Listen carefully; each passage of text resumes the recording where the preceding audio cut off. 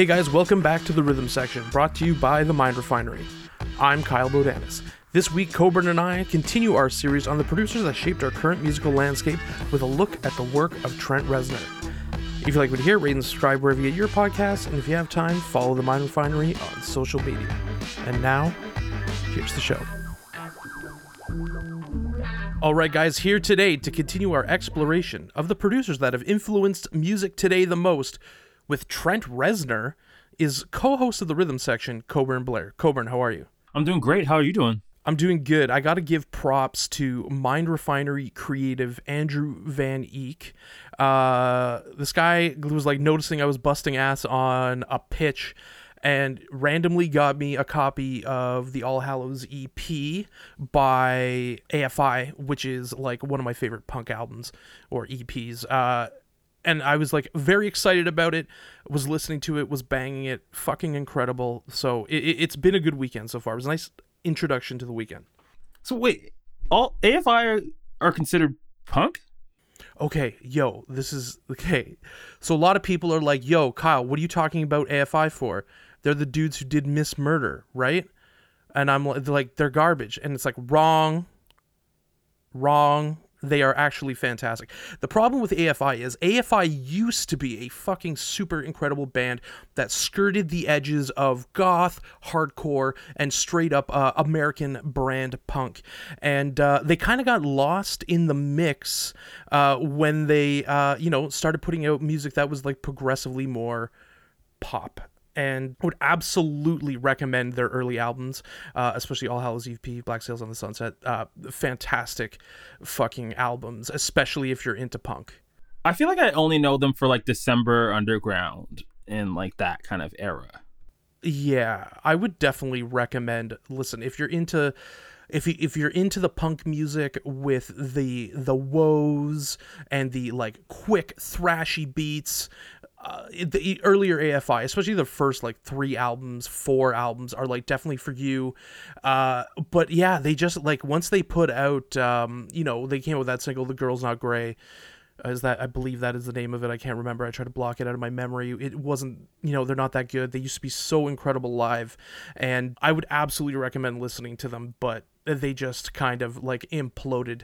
I would compare, that to the Offspring. I would say that they are more, I can't even say them more because like the first 3 Offspring records, Ignition, Smash, and like X-Nay, and I think there may have been a self-titled before that, were like infinitely great examples of SoCal punk, but then they just dropped off like after Americana. So like that is kind of the fate. It's too bad because these are 2 great punk bands who kind of really kind of embodied coming out of the 90s and early 2000s this like raw, aggressive sound that you just could not help but slam dance to if you saw them live. I saw Offspring with Cypress Hill, and they were fucking incredible. And I've seen AFI a couple times, and they are just, the crowds get wild.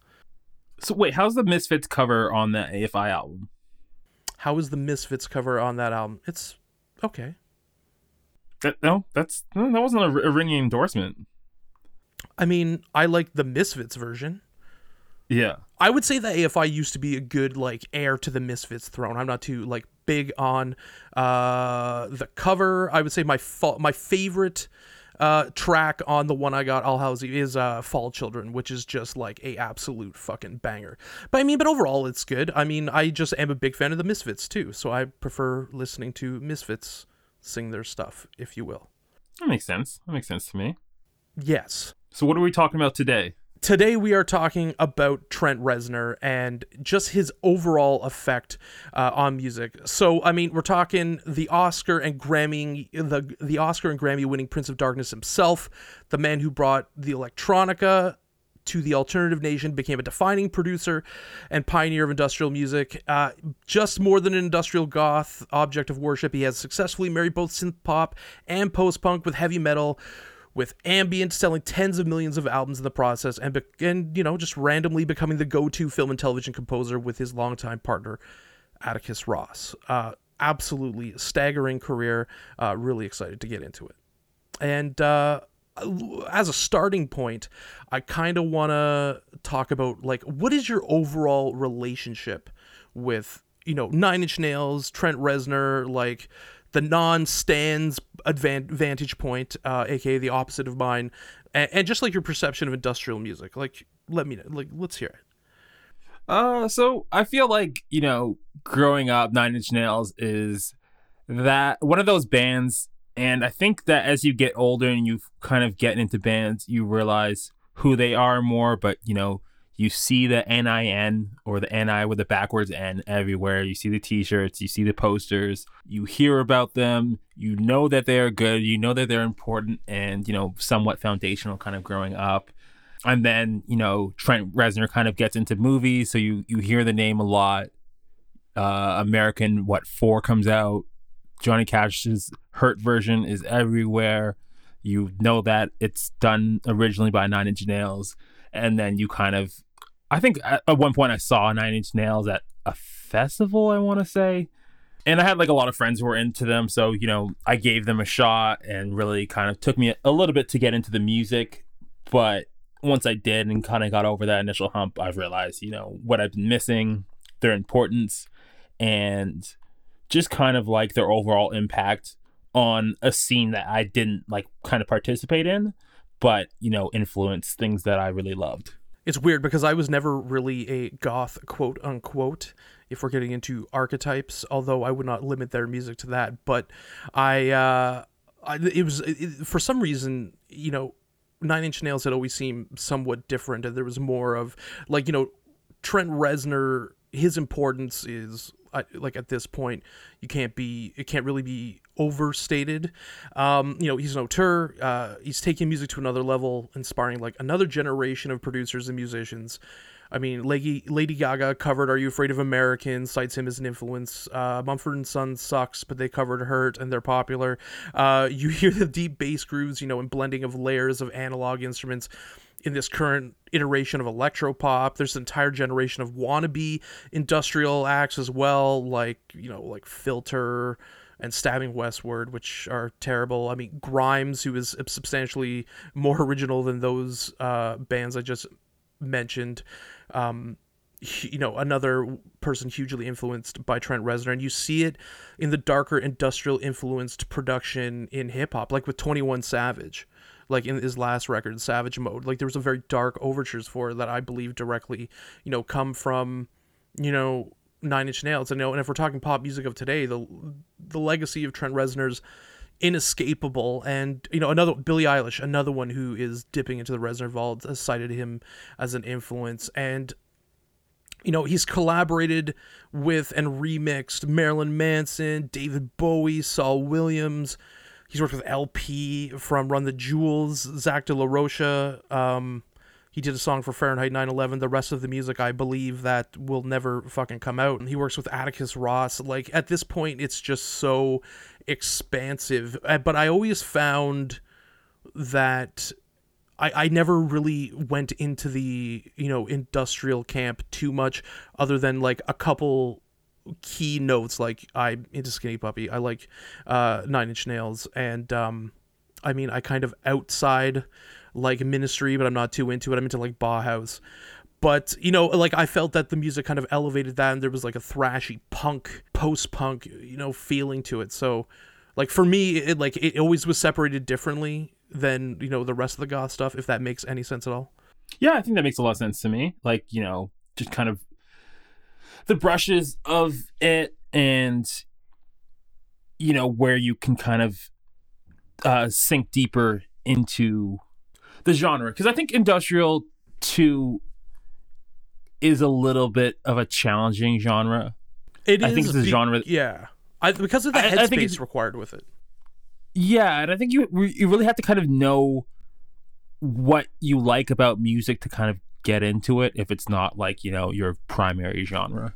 Yeah, no, I absolutely agree with that. Especially, you know, when you consider, like, for example, one of the big industrial acts is Ministry. I'm not a big Ministry fan. I've never, I mean, Land of Rape and Honey was a pretty good album. I'm not too into the other stuff. I wasn't too into, like, KMFDM or anything like that, although I'm not, no disrespect to these groups. There's foundational music, but, like, in terms of who Trent Reznor would cite as influences that I am into, like, I'm into, like, I definitely, again, as I mentioned, Bauhaus, David Bowie. I mean, he cites Low by David Bowie as, like, a huge influence. I mean, the song, if anybody has heard the song Night Clubbing by Iggy Pop, then, like, you can you hear it in, you know, in Nine Inch Nails' work. And I think, and especially going into the, you know, the first album we're going to talk about, like, their first one, Pretty Hate Machine. Now, when did you listen to this album first? Like, have you heard this album in its entirety? I have heard this album in its entirety. I probably first listened to it around, I want to say maybe 2006 or 2007. Does that make sense? No, absolutely. Yeah, I think around then. But I think also too with, like, you know, Trent's influences, like, I don't think you can shy away from, he talks about Depeche Mode being there, Yeah. you know, their 1986 album, and also Prince. I think you can hear a lot of that in the kind of industrial sound. Yeah, I'm trying to remember which, yeah, especially Sign of the Times. Like, I think people kind of don't, like, look at the lineup between those.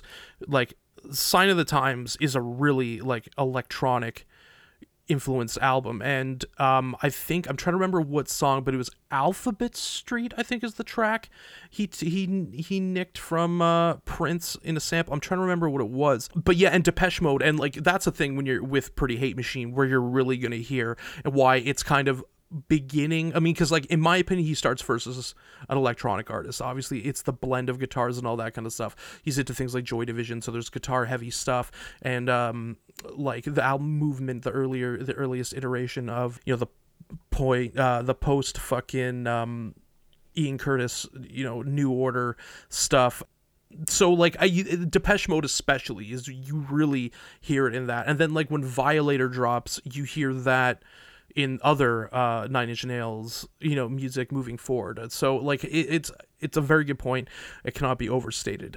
So this album, you know, he recorded in his downtime while working at a recording studio in his hometown of Cleveland, Ohio. He literally recorded himself, with the exception of the drums. Like, everything was based in, as you mentioned, Prince, Public Enemy, and Jane's Addiction. So he was taking samples from them, and then he kind of, like, put a full band together and went on tour with the Jesus and Mary Chain, another big gospel act. And, like, when you think of his sound, the Jesus and Mary Chain makes complete sense, because, you know, we know with the song Reverence, they fuck with drum machines and stuff like that, and just their dedication to noise rock and layering of guitars, feedback is really kind of present here. You know what I mean? Yeah.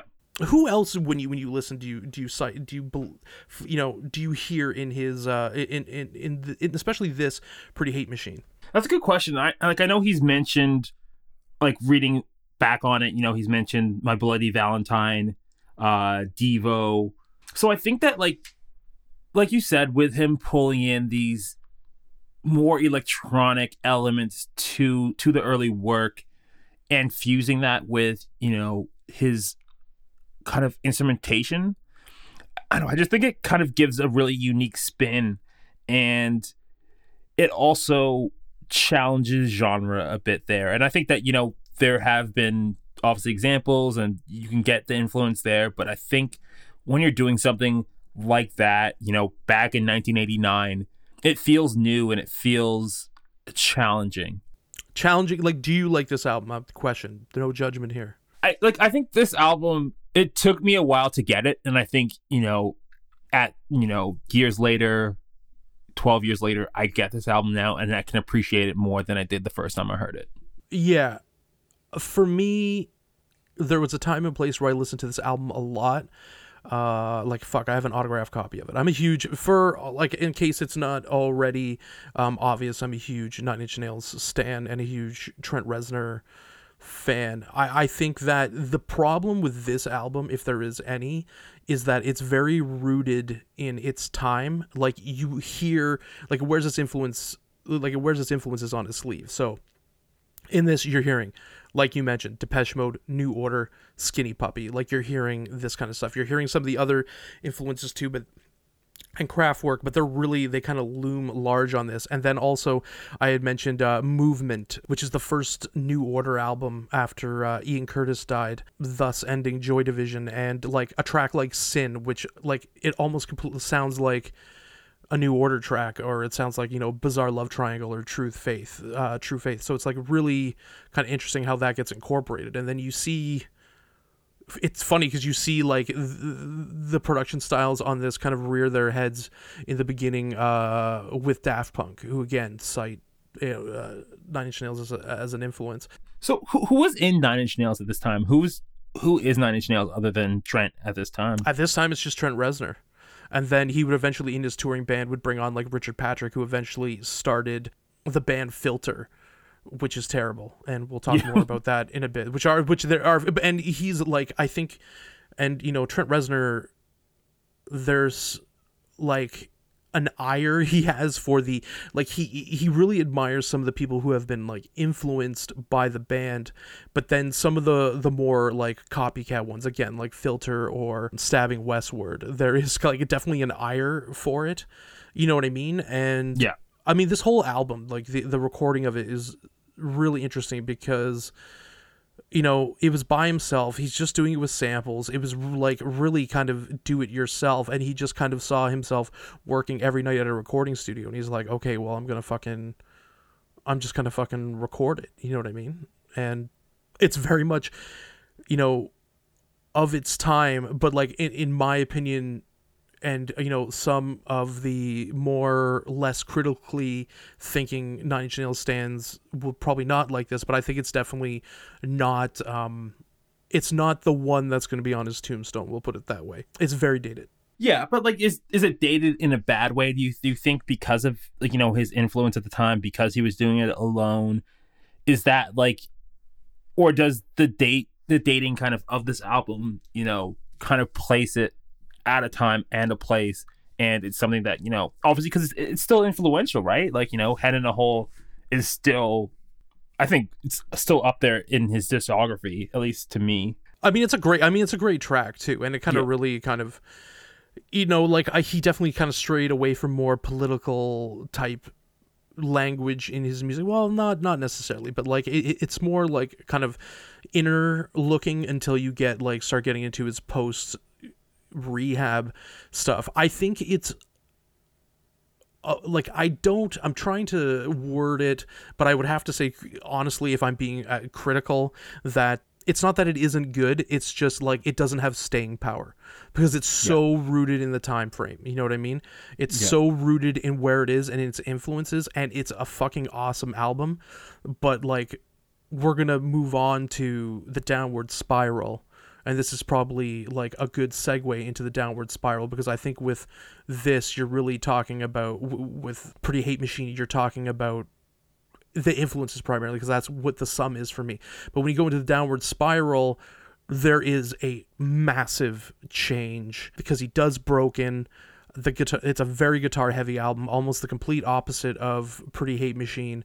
But when you move into the Downward Spiral, he's creating sonic landscapes that are a really beautiful blend of electronic music, darker industrial influences like Ministry, and just this idea of looking at a person who is destructing and like about to commit suicide. It's a very dark album, but just some of the stuff on it is absolutely incredible that he's able to do. When did you first hear the Downward Spiral? I think probably in the same time period. I think, you know, in high school is when I was like more exposed to Nine Inch Nails. It was also, you know, a time period where I had, you know, fairly a lot of free time. My friends had either record players or, you know, CDs, and we could trade music on hard drives and MP3 players and stuff like that. So it was a lot of downloading music and sharing music at that time, and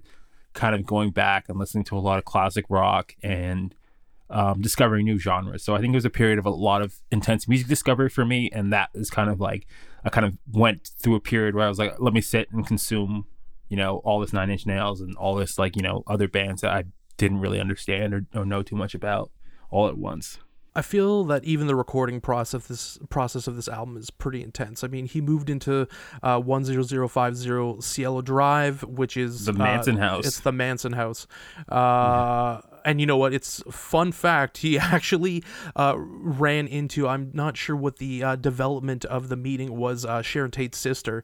And she basically was like, why are you recording there? And, you know, it was one of those things where like you think it's an intense thing at the time and the energy is giving you something, but then he realized it like kind of really affected him. It would eventually, you know, cause him to leave the place and just being like, dropping the Manson lore. Is that like a rock star type thing that he was doing there? Because like it just seems like a kind of like a lot of money and a lot of like, oh, I'm trying to get this headspace, you know, let me do something edgy. So, you know, get people talking about it. Like, I don't really see like the virtue in doing that. And I'm sure he doesn't either now, but yeah. No, exactly. And I think it totally was one of those rock star things. And I think that was why, like, for example, Jimmy Page buying Aleister Crowley's castle, right? Because it's of its affinity and association with the occult. And like, I'm like, did this guy like do this just to add like the mysticism to Led Zeppelin, which I mean, after like there's been so much written about Led Zeppelin now, but at the time they were kind of a mysterious band. In fact, I would compare them in terms of the mystery, like they are one of the archetypes of creating the mystery behind it. I would say like Tool kind of tried to create that in the early 2000s and late 90s. This like things are, you know, rumors about the band, interpretations. Are they using a mudfish to get off a groupie, which is a true story? Is Jimmy Page fucking with magic, which is not a true story? And just all these things. And you know what it reminds me of as well is like the Clash early in the day, like when they were kind of like found and managed by Bernie Rhodes. There was this thing where like they were wearing like Nazi uniforms and stuff like that, trying to be edgy and punk and like, you know, like channel and like just outrage people. And then like Bernie Rhodes, he like brought a bunch of like swastikas and like chains and like Nazi paraphernalia one day when they were meeting, and he dumped it all out on the table. And he was basically like, if you guys are going to put this energy out there, then you should know exactly what it is and put the whole energy out there. And that kind of like shied them away from like that whole thing. So yeah, it's absolutely, I think, up your ass rock musician shit to do that. Like, or like the Mars Volta with a Ouija board, and then saying like when they're recording Bedlam and Goliath, and then being like, oh, there was like bad things started happening. I'm like, okay, fuck off. Like, you know what I mean? Like it's absolutely just this rock excess shit, because he hasn't done anything since. Yeah. Yeah, like, I mean, it'll probably like age that. and like at the time. Or like having a person who was murdered in your house's sister being like, that's not cool. Yeah. was another thing. You know what I mean? But like this is where the downward spiral is where you see the best Nine Inch Nails lineup come out, because like Robin Fink ends up replacing Richard Patrick, who again would go on to front Shitty Filter. And Robin Fink has been there. I've seen them 11 times, and Robin Fink has been the guitar player every single time. And then their bass. Is it Filter? No, not what me see Filter. No. Oh yeah. Are you talking? I feel like that we're getting into a hating on Filter tangent, and I just wanted to explore that a little bit. Oh, hating on Filter? Okay. Well, what would you like to explore about that? I can definitely explain it. Well, have you seen Filter live at all? Yes, I saw Filter live. I was only amused during "Hey Man, Nice Shot," and after that, it was just whack. I think I saw them with like Helmet and who else? It was one of these shows I went to when I was like. I remember I went to this show when I lived in the U.S., and it was like Ozzy, Danzig, and it was Ozzy, Danzig, and Pantera. That's who it was. And I'm like, I'm not saying I'm too young for this music, but there are massive bikers here, and I can't handle it. And like the Helmet show was similar to that with Filter opening. They weren't very good. They have like 2 good songs, and then like their like later stuff when he started like being a little bit more emotional with his music was generally terrible. So I'm going to say that generally there's no reason to explore Filter, although I would not want anybody to not explore music specifically and take my opinion, but I'm saving you some hassle. They're terrible. They're low rate Nine Inch Nails ripoffs, in my opinion. Okay, that's that on that. Yes. And then Danny Lohner would join. Would end up playing bass for them. That for me is like the classic Nine Inch Nails lineup. Okay, so yeah. I feel like this album I heard probably around the same time when I was listening to everything else, and I think I heard the 2004 version of it. So it was like the deluxe. Oh, the deluxe that they're charging $32 for. The remix album we'll get into after, but yeah, the deluxe edition had a cover of what band? What song was it? A Joy Division song? Yeah, it was Dark Souls by Joy Division. Yeah, great, fucking incredible cover. Dead Souls, fantastic. Yeah, it was Dead Souls. Yes. Yeah. Really, really good. Ended up on the Crow soundtrack, which is fucking get the Crow soundtrack if you want to get into the dark shit. It's really good. So, I mean, I have a question for you now. Like, when you listen to Pretty Hate Machine and you listen to the Downward Spiral, like, what for you is the sonic development? Like, what are the biggest difference that you hear in it? I feel like, for me at least, Downward Spiral seems more fully formed. So I think it's a more realized album, and it, like, to me, this sounds like Nine Inch Nails. Not that Pretty Hate Machine doesn't sound like Nine Inch Nails, but this sounds like, what I think Nine Inch Nails is, like, what they sound like, if that makes sense. No, it makes complete sense. It's definitely more of a fully realized idea, which is why again, you know what I mean? Like, it kind of expands the relationship between heavy music and electronic music, and why I think Pretty Hate Machine is good, but it's not timeless. Downward Spiral kind of pushes the needle on all fronts. It's like dark and it's moody and it's far more aggressive in places. You definitely see the influence of Broken on it, but also, it adds these like moments of reflection. Again, it's about a guy going through a downward spiral that would eventually winds in him, killing himself. And if you think about Hurt at the end of this, it all kind of makes sense. And, like, I think there's like punk in it, there's hard rock elements.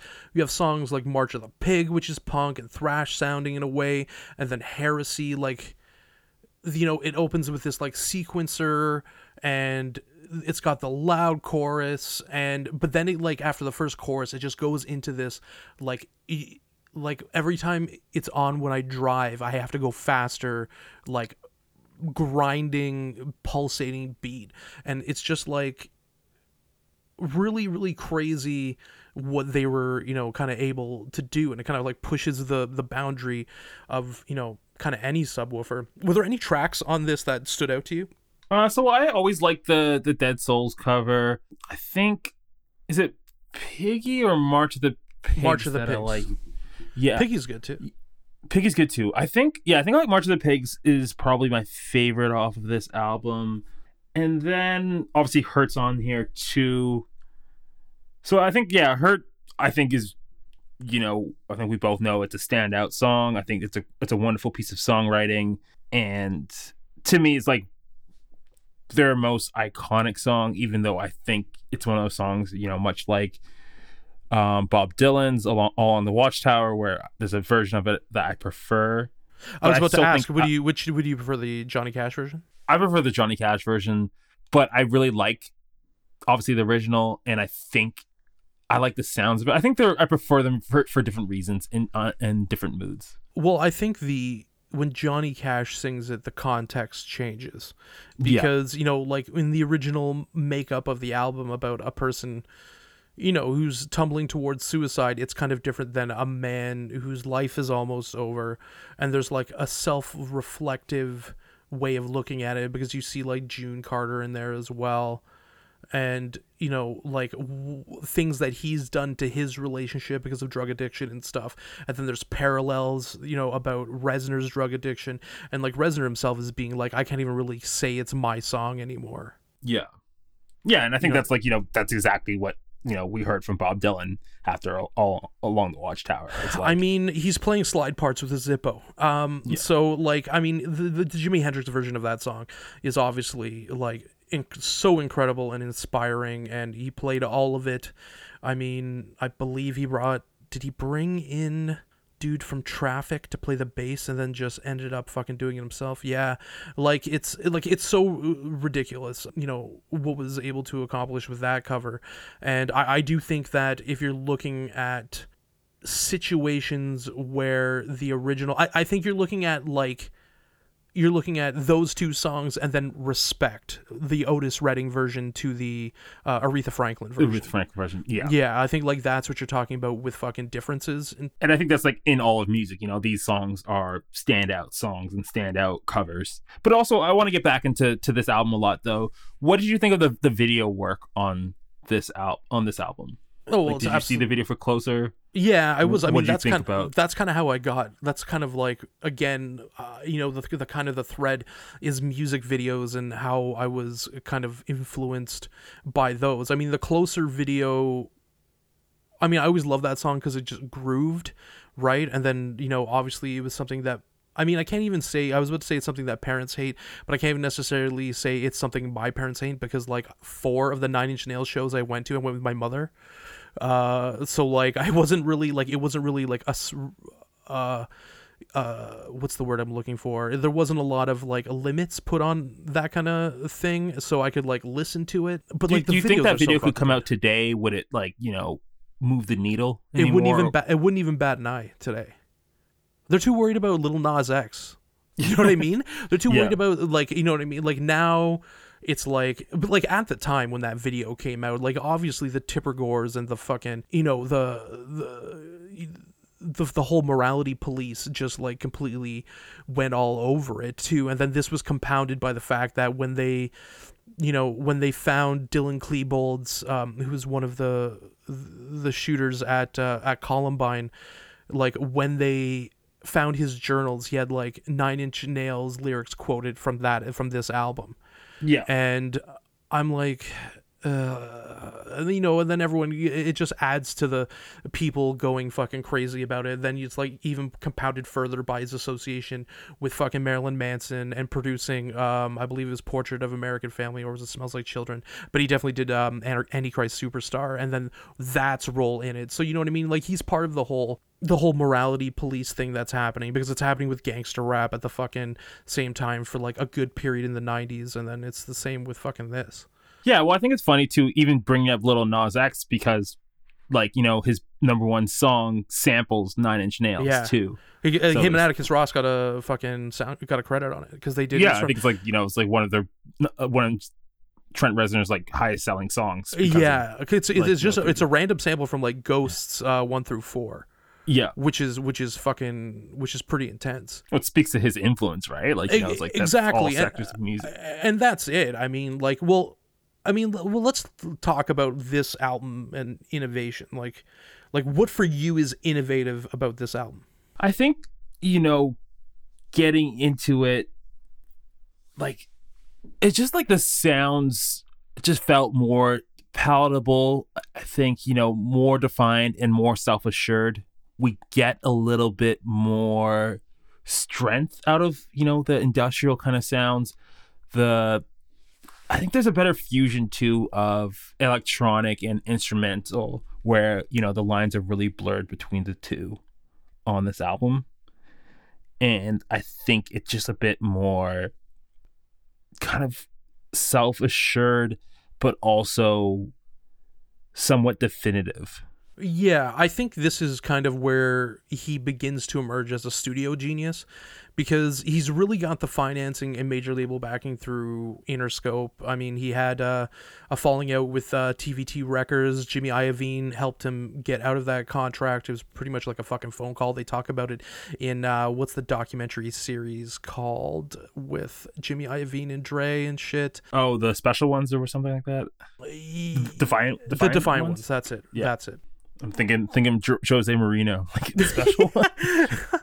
I mean, and basically what happens here is he starts incorporating, the big thing is he starts incorporating older equipment, from Pretty Hate Machine to newer synth technology, MIDI technology. He's adding, as you said, he's incorporating live instruments. It's funny because him and Dr. Dre are so similar in terms of approach, because I always consider them the flip side of each other. Like if you were to say who's the rock equivalent of Dr. Dre, I would always say it's Trent Reznor, because what he does is like he's recording samples live off the floor as well. So he'll come in. I believe on this album he worked with Adrian Belew, who was a guitar player for King Crimson, a fucking genius. He worked with Stephen Perkins from Jane's Addiction, and I can't remember one of the other ones. I know that it was fucking Alan Moulder, or was it Flood? I can't remember. I always lose track with his engineers. So like you hear him recording them off the floor and all this kind of stuff, but what he does is that he he just puts them through, filters, and he's putting them, like adding distortion, like he's taking it, and that's why you hear like the kind of the variety in the sounds. He's playing with weird fucking time signatures. He's moving away from standard pop structure, and this, he's using he's using computers. There's a level of meticulousness that is just out of control on what he does. How do you think that adds to his mystique? Like, do you think like this is kind of what cemented him for fans, or were people on from Broken, or like what was it that like kind of turned the needle and like moved everything for him? Because it seemed like he like kind of got on the road fairly quickly. He's doing this album, which is really critically acclaimed.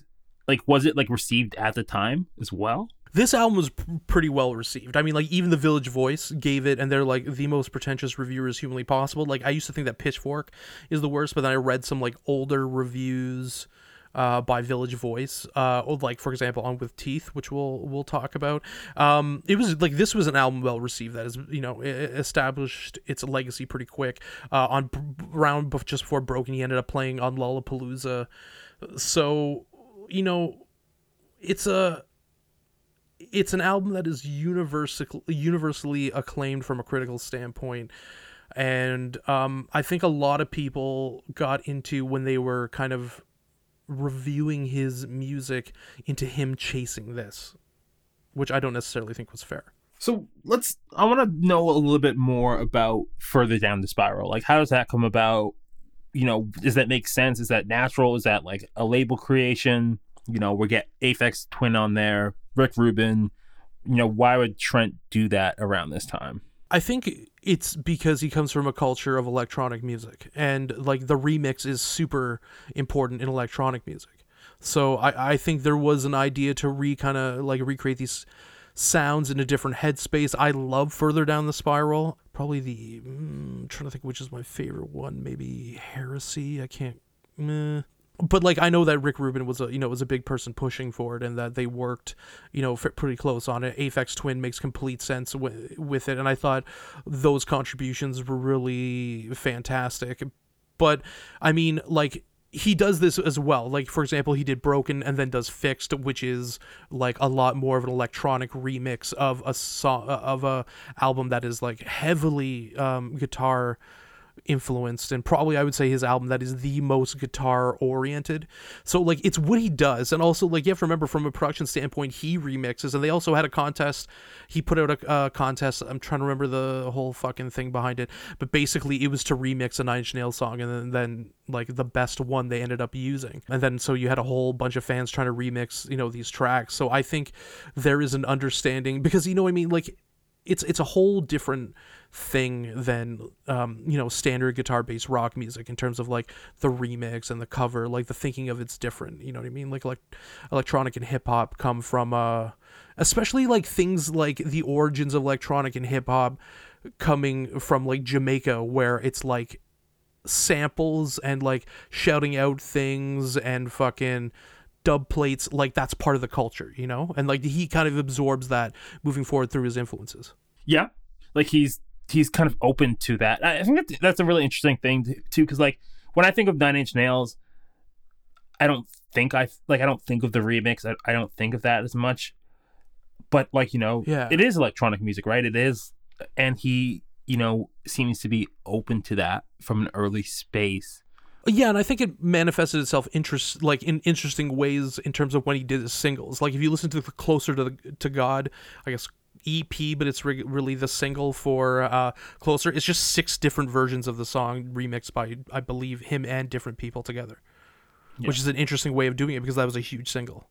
So I mean, there's a whole post rehab era with Trent Reznor, and it was interesting because like he made the album The Fragile, which on that tour, the Fragility tour, was the first time I ever saw them. I saw them, and they were just absolutely incredible. I was like 16, 17, and the presence on the stage was crazy. But like that tour ended up almost breaking him, and it's interesting the way how it all came about because he was on such a run, and people, he drops The Fragile. Critics are kind of mixed about it because on some hands, people like a lot of Nine Inch Nails fans think will call that their favorite album, but like a lot of the critics kind of said it was like lyrically melodramatic and like it was a little too, what's the word I'm looking for, indulgent. I think it's a fantastic album. It turned out really well live.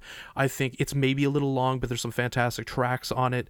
But he kind of, again, he hits a wall after the tour, and he So kind of just. what's Bob Ezrin's contribution to The Fragile? I mean, it was a combination of like production and a combination of like mentorship with that, because I think with some of the things he's tried to do, like he cites The Wall as a big influence. Yeah. You know what I mean? And a lot of Downward Spiral was about that. But I think his most Pink Floyd-y ambition on this is, in his discography is the Fragile. Because like if you look at it and just how it breaks down, is that it really is going in and out, and it's a look. Like usually Nine Inch Nails albums look out, but this is really about a person's relationship with the world and its dysfunctionality and how that comes together. And there is like a really big sonic landscape on this. And I think that it makes sense given that his music was very tight before. Not that he wasn't used to crafting, these tangents and these layered tracks and all this kind of stuff. It's that to take it to a next sonic step, it needed someone who was like completely understanding of what that looks like. And Bob Ezrin is obviously one of the greatest producers in rock history, and he just knows that inside and out. He understands that. He understands creating an oral landscape. Yeah, I feel like I got to shout Bob Ezrin out because he is from Toronto, and he also went to my high school. Bob Ezrin went to, what high school is that? Oh, Oakwood Collegiate. Oakwood Collegiate. Yeah. It's, I mean, you can talk for hours about how fucking good Bob fucking Ezrin is. Like, if you're just looking at, I mean, this guy even, like, and he never really went off, right? Like, this guy's producing from Peter Gabriel. He co-produced Strays by Jane's Addiction. He's worked with the Jayhawks. He produced Destroyer. He produced fucking Kula Shaker, Nine Inch Nails, fucking Fish. He produced The Wall. He produced A Momentary Lapse of Reason. Like this, it goes on and on and on and on. I think he mixed the fucking Speak Now World Tour DVD recording. Like there is just so much that he's done to just enrich the rock landscape. I think he produced a Kanon song as well, Deftones. Like I'm trying to just think off. Unfortunately, The Darkness, and it's just like a pretty crazy. And considering that he's a countryman, and it's really and from Toronto, it's super fucking cool. So I mean, like if you're gonna getting the opportunity to work with Bob Ezrin just makes fucking sense. Like what I mean. And when I kind of first learned that he had worked on The Fragile, it didn't. I'm like, of course he did. That's the person who's going to help him get there. And I think what I like about Trent Reznor is there's a level of humility with what he does. So he's not. And Kanye West is like that. There's no hesitation in bringing in someone else to help you get to another fucking step. Yeah, I mean, I think that kind of speaks to why we're doing this episode, why we're talking about Trent Reznor, and then why you can bring up like people like Dr. Dre or Kanye West with him in terms of production. But I think it's also, there's something that's really uncompromising about Trent Reznor's style and his work ethic. And I think, we're talking about him in the studio as well. But I know we're kind of shifting now a little bit to kind of the fallout from The Fragile and, what period of his life he kind of goes into on and tour the this Bob album. Ezrin, bringing up the Bob Ezrin is a good point, because Bob Ezrin, like when interviewed about it in hindsight, like understood that this was a guy who was at the end of his rope and who was largely strung out, and it was partly the exhaustion and the drug abuse and the depression, where he just kind of hit a wall with it, where it's like, am I going to be alive? And he decides to go to rehab. He's got the longest, basically, I'm trying to think, yeah, it's the longest gap between albums here, which is The Fragile, which was released in 1999, and With Teeth, which was 2004, I believe, it released in 2005. And it's like a complete kind of tonal shift. You know what I mean? So you've heard The Fragile, yes? Yes, I have. Okay, so what is your thoughts on The Fragile? So I think I like the timbre, I want to say, of the album. I want to say, like, it's kind of, I think it I don't know if I want to say it stands out, but I feel like kind of what you're talking about earlier with him being at the end of his rope. I think some of that kind of bleeds through on this album. And I think you kind of get that through his music, because I think there's a certain honesty from Trent Reznor in his music, and that, kind of, you can kind of get a little bit more of a sense of who he is, even if he's not communicating that directly. I think that kind of leaks into the music, and I think you can kind of see what's coming when you're listening to The Fragile. Yeah, it's because it's one of those albums that is just, it's sonically rich and enjoyable, but like it's also just really melodramatic. It's excessive, and that was the big note on it, was that, from reviewers, which the Village Voice fucking panned it. Was it the Village Voice who panned it? Yes. And a lot of the criticism is that it is too melodramatic, and that it needs to scale back, and that, and kind of saying he's at the end of his rope. And it is a very excessive album. But you get to an album like With Teeth, and it's probably, other than Broken, his most guitar-oriented album. I mean, it's definitely probably the album that has the most overtly political messaging, especially when you consider the live shows, the imagery he was using. He was really kind of taking the George Bush Iraq War situation to task. But it also turns inwards and deals with self-loathing and dealing with this, like, post-addiction situation. So when you say, like, it bleeds in, I completely, it definitely bled into it, because there's a guy who was on your rope. He went from like doing cocaine to like doing tons of coke to like he works and drinks black coffee. He said in an interview that's kind of like what he did, was he just drink black coffee. So was there tension with Marilyn Manson, making The Fragile? Like, there's always kind of been rumors of that. Is that like, was that kind of on the album? Was there an issue between the two of them? Yeah, I think it's like two drug-addled egos just end up smashing into each other. And I think that also, because Trent Reznor has kind of said later that, you just see a guy who's acting out the drug situation,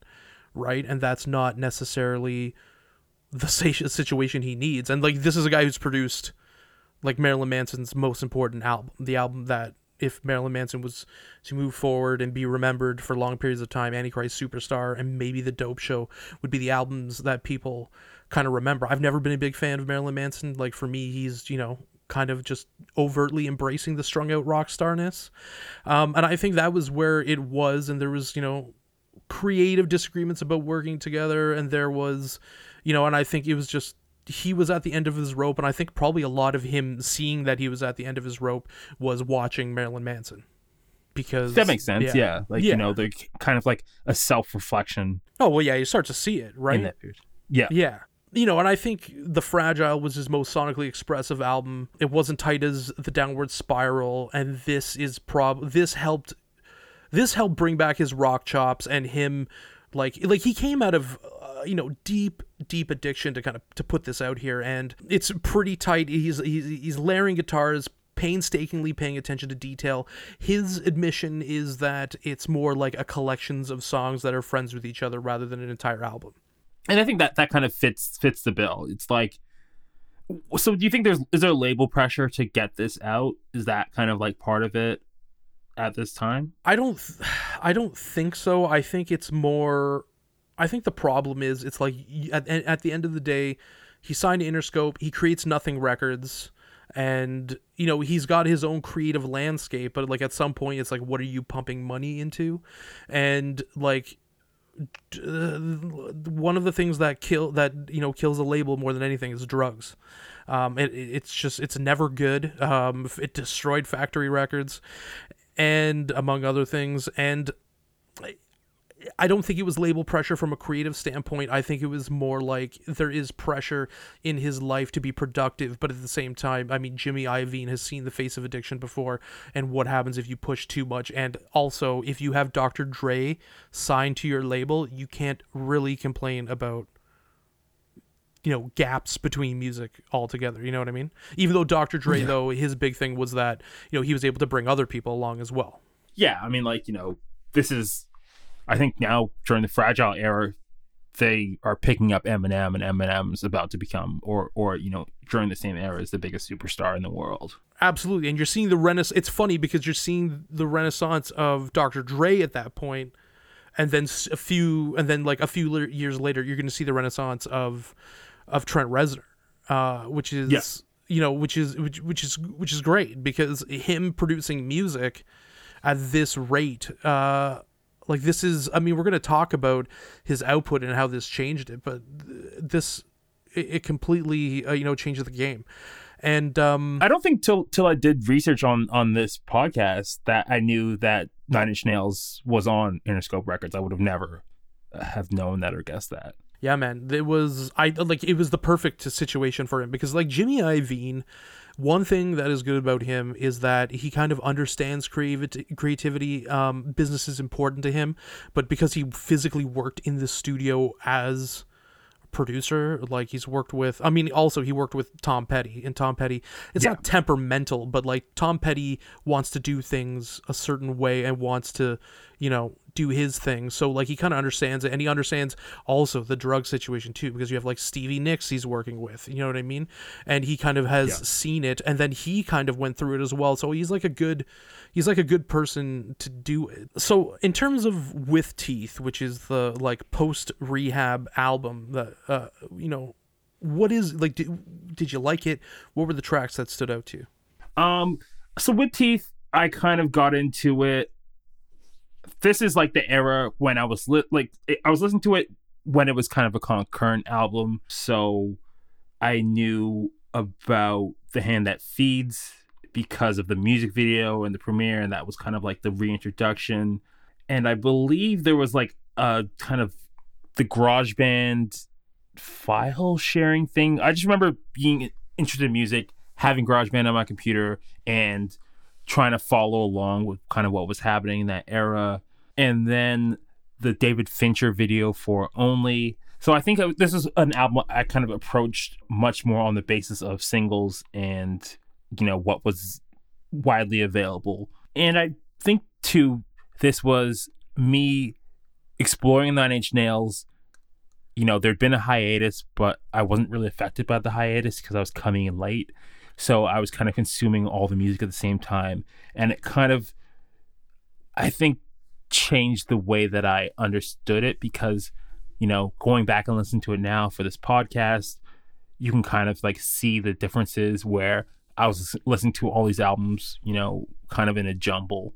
And so I didn't really kind of get the differences and the nuances between the albums so much as when I first heard it.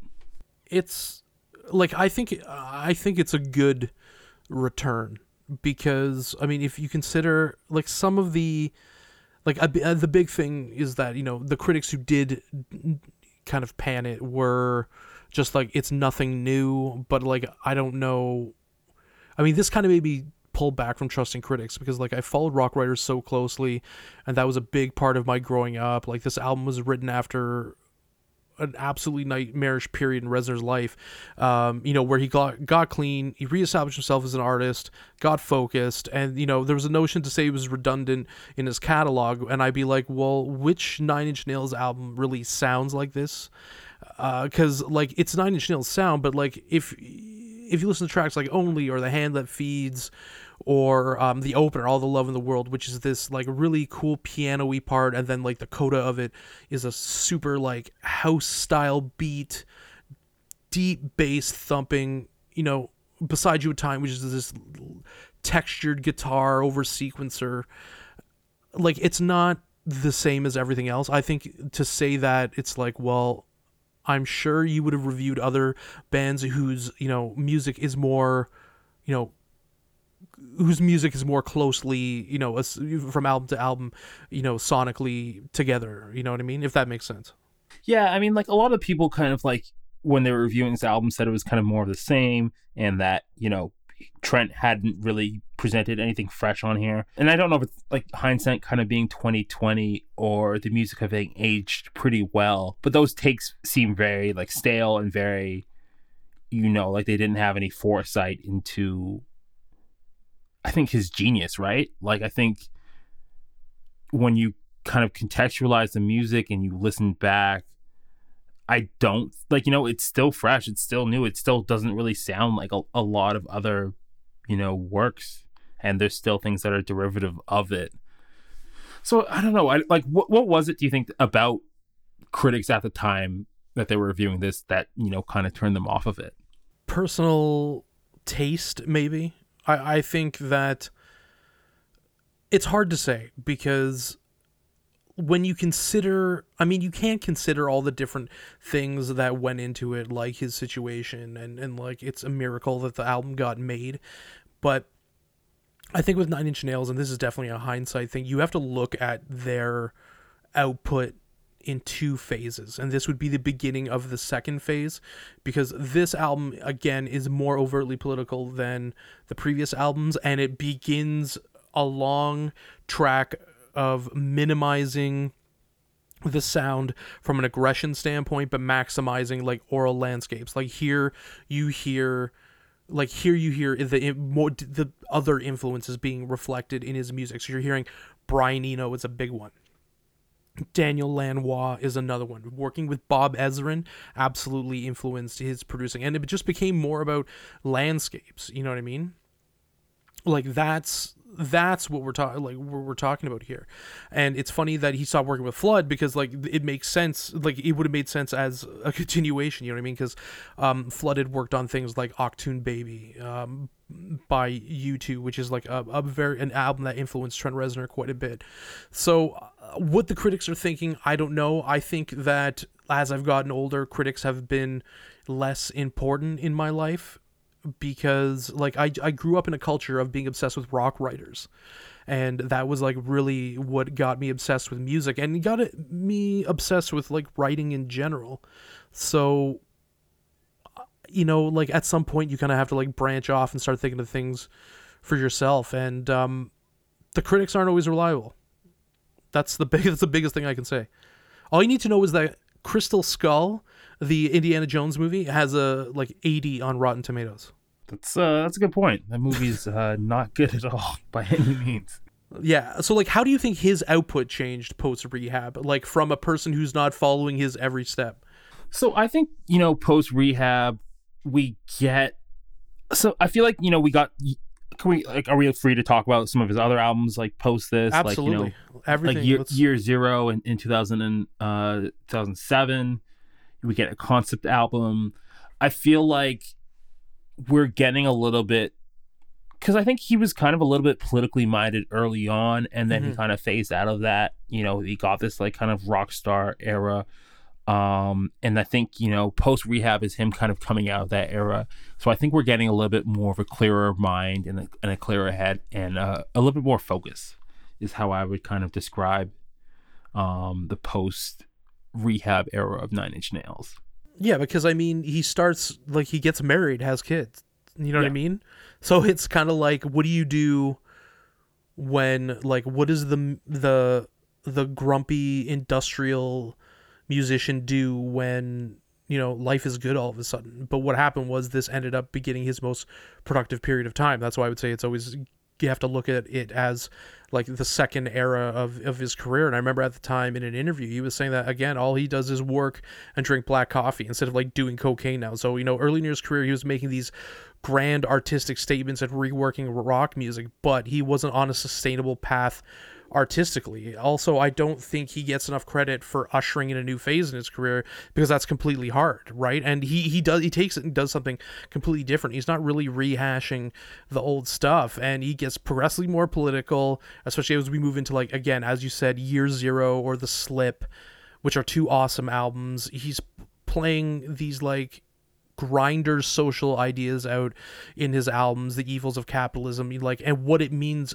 to us and our mental states collectively, instead of just looking at himself internally, right? And he starts moving the oral landscape with, like, Ghosts and Bad Witch. Bad Witch is an interesting example because it's, sort of this modern amalgamation of all of his influence, heavy, like, noise rock, like you said, My Bloody Valentine, who, by the way, if you don't listen to My Bloody Valentine, you go get a copy of Loveless right now. It's absolutely fucking fantastic. And it's blended with these, like, forays into jungle and house, and it's just a cool album. So again, I would suggest not letting yourself sleep on any later Nine Inch Nails stuff if you're listening to this. How do you think that it compares though? Like, are any of the later works as good as the earlier works to you? Where do you ranking the post rehab stuff compared to the pre rehab stuff? I listen to it in a different way, if that makes sense. I would say objectively his best album is The Downward Spiral. It is completely revolutionary. It is fantastic. The songs are awesome. They translated very well live, and I don't skip around a lot when I listen to that album. I love With Teeth. I love The Slip. I love, Year Zero. But is it the same as the other ones? No, I love The Fragile as well. Like, I listen to these albums over and over again. I have them on vinyl. I have them on fucking CD.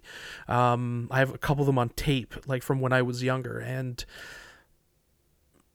But if you listen to his composing, like what he's doing right now, is that, like, he's having his biggest impact on pop culture right now. Because, we're peeling back the layers. We're seeing all the people who are influenced, and this guy's winning Oscars. Right? So, like, I listen to his soundtracks all the fucking time. So if you're trying to be the goth, hard rock, industrial heartthrob, then this music isn't as good. But in terms of, like, its quality, its staying power, its effect on pop culture, and what he's been able to do on the cinematic front, it's a different way of looking at it, but in ways it's more potent because of it's just different. That's the thing, is that I think people want that aggression, and if they're not getting it, then. So what's your favorite formation of the band then? You've kind of gotten into the music, the albums you like the best. Who are the ideal members of Nine Inch Nails to you other than Trent? He's brought in Atticus Ross, which is awesome because Atticus Ross adds this whole element to the, like, Atticus Ross is a headspace music guy. So he's very much evaluating what, he's putting out those, like, really, really fine Brian Eno like landscapes and sequencing, and then the stuff's being painted all over, and his ability to translate that live is fantastic. As I said, the 94 lineup with Robin Fink, who is in the band right now, like, he's just such a good guitar player. Like, he's got snarl, he's aggressive, he's cool on stage, he's mobile, he's always around, but the band is so tight. And for a band like Nine Inch Nails, you have to be tight because, like, their live show is difficult because they are incorporating all these electronic situations, right? So the preparation is important, but, like, if you look at their effect, like, they have keyboards all over it's a big setup. And with the Danny Lohner one, I mean, if I could create the perfect lineup, I would have probably Josh Freese playing on drums. Josh Freese is of A Perfect Circle fame. Josh Freese, Danny Lohner, the bass player, and then Robin Fink on guitar, Atticus Ross on keys, along with because you get the two keyboard attack with Trent Reznor and Atticus Ross, and then Trent Reznor can go play, like, it's a lot more. It's just a lot tighter, and I think that would probably be my best band. But if I was to say one that just existed, it would be the 94 iteration for sure. Absolutely. Okay, that makes sense to me. Yeah, it's weird because, like, Robin Fink has been the longest, like, I think he's like 14 years, like even more than that now. He's the longest tenured act of a band that's had a lot of turnover. So, like, I think they're getting to a point now where there's more people are sticking around, and by that he's able to translate like them live on the With Teeth and afterwards like the Slip and the Year Zero tours, significantly better than when I saw them before. Significantly. It's not even close. So how many times have you seen them live? 11. Oh, jeez. That's a lot of times. Yes, I saw them with 11 probably notable shows. I saw them with I can't even say that I saw them with Death from Above and Queens of the Stone Age, because we were going basically my friend's girlfriend at the time had this friend over from New York, and she was like holding us up with getting ready. We missed Death from Above and Queens of the Stone Age and got there during the last two Queens of the Stone Age songs. I saw them with Jane's Addiction, and that was probably the most memorable. They played a bunch of songs I hadn't heard before. Again, funny story about the Jane's Addiction show is that while I was there, my mother came because my mom likes Nine Inch Nails. So she even got me the tickets. So we go with my friend Nathan, and we're sitting there, and people behind us, really fucking nice. They're smoking a hash joint. The person is like, "Hey man, take a hit," and I'm like, "I can't." He's like, "What do you mean?" He's like, "I'm like, I can't. I'm not like, my mom's right beside me." And this was at the time where I had like not admitted that I smoked weed yet, in my 20s. And he was like, "Fuck you, man. It's hash." And then when my mom left, because my mom didn't want to sit through Jane's Addiction, I was like, "Hey man, I'm not trying to be a dick, but sorry about that. That was my mother." He's like, "Your fucking mother came to a Nine Inch Nails show?" I'm like, "Yeah, she left." And he's like, and then it was all good. But I'm like, "I'm not trying to be a dick," all this kind of stuff. And he's like, yeah. So anyways, absolutely ridiculous. I remember during one show, my old man went, and my old man like went to like, he's a Who fan and shit, and David Bowie. He's from Manchester, like he's into that. But like these people were standing up, and my short ass mom couldn't see over them. My old man was like, "Sit down." I'm like, "You can't tell them to sit down. It's a fucking rock concert." Like, ridiculous, ridiculous. I wanted just the final thing we just look at is probably the thing that best embodies his the current phase of his career, and that's the soundtrack work and the Social Network as as a situation. And would you agree that he's probably the most sought after, him and Atticus Ross are the most sought after composers in film? Yeah, I would say so. And like, I think from 1994, doing Natural Born Killers with Oliver Stone, to his work with Fincher, even up until like, pretty near present, his work on Watchmen. I think he's just really, really talented at what he does. The Social Network score is amazing. How many Oscars does he have? I'm sure he's gonna get more. Yeah, because he won for the Social Network, and that's a soundtrack I listen to fucking all the time. That soundtrack's just like amazing. Yeah, and even like the Gone Girl. I mean, he's doing all of Fincher's movies at this point. I mean, like even Ken Burton's documentary, Vietnam, uses Nine Inch Nails tracks. He uses tracks from The Fragile as well. I think that was kind of a check though, because fucking Trent Reznor was just giving him old shit. So he's like, "Here, take some of this shit." And the Watchmen soundtrack was absolutely incredible. I didn't realize he scored Mank. It's still on my list, so I haven't seen that yet. But he also scored Soul? Yeah, he did Soul as well. Such a great, and he did it with John Batiste, who's the musical director of The Late Show, with fucking what's his name? Stephen Colbert. Yes. So like that was really cool to see. Like I really enjoyed that amalgamation of like his like airy, because it was a whole different tone compared to like the Social Network, where the Social Network is a lot more stark, but he's like more playing with like brighter landscapes, and then you have this like the Creole jazz of John Batiste in with it, and it's just like absolutely fucking beautiful. And I mean, what would you say the biggest difference between like his production style versus contemporary composers are? I mean, I think that, you get a little bit of the Nine Inch Nails style in there. I think you're getting some industrial elements through a filter of film. Obviously his synths, the early production elements that he, probably mastered in that studio in 1989 or 1988, all those years ago, he's bringing that forward to his scoring. And I think he just has a really robust and well-rounded understanding of music. And I think that fits film today. And I think, when I watch Watchmen, when I watch was it Gone Girl, even though Stieg Larsson books, movies that he did, Girl with the Dragon Tattoo, it just really connects with you. Obviously, goes without saying, Social Network, from start to finish, that score is amazing. I think that's the first one that I really, really remember and took notice of. And I was like, wow, this is phenomenal. And I think even, when that film came out, that really made me go back to Nine Inch Nails at that point as well. Because I was like, okay, what am I missing here? Like, where are the elements? Where's the style coming from? Yeah, I think his ability to reinvent himself. I mean, everyone, to an extent that we're going to talk about in this producer's situation, has strived to create, then recreate and reinvent, and you know what I mean. And versatility is such a big thing, and I think he just approaches this from a completely different direction.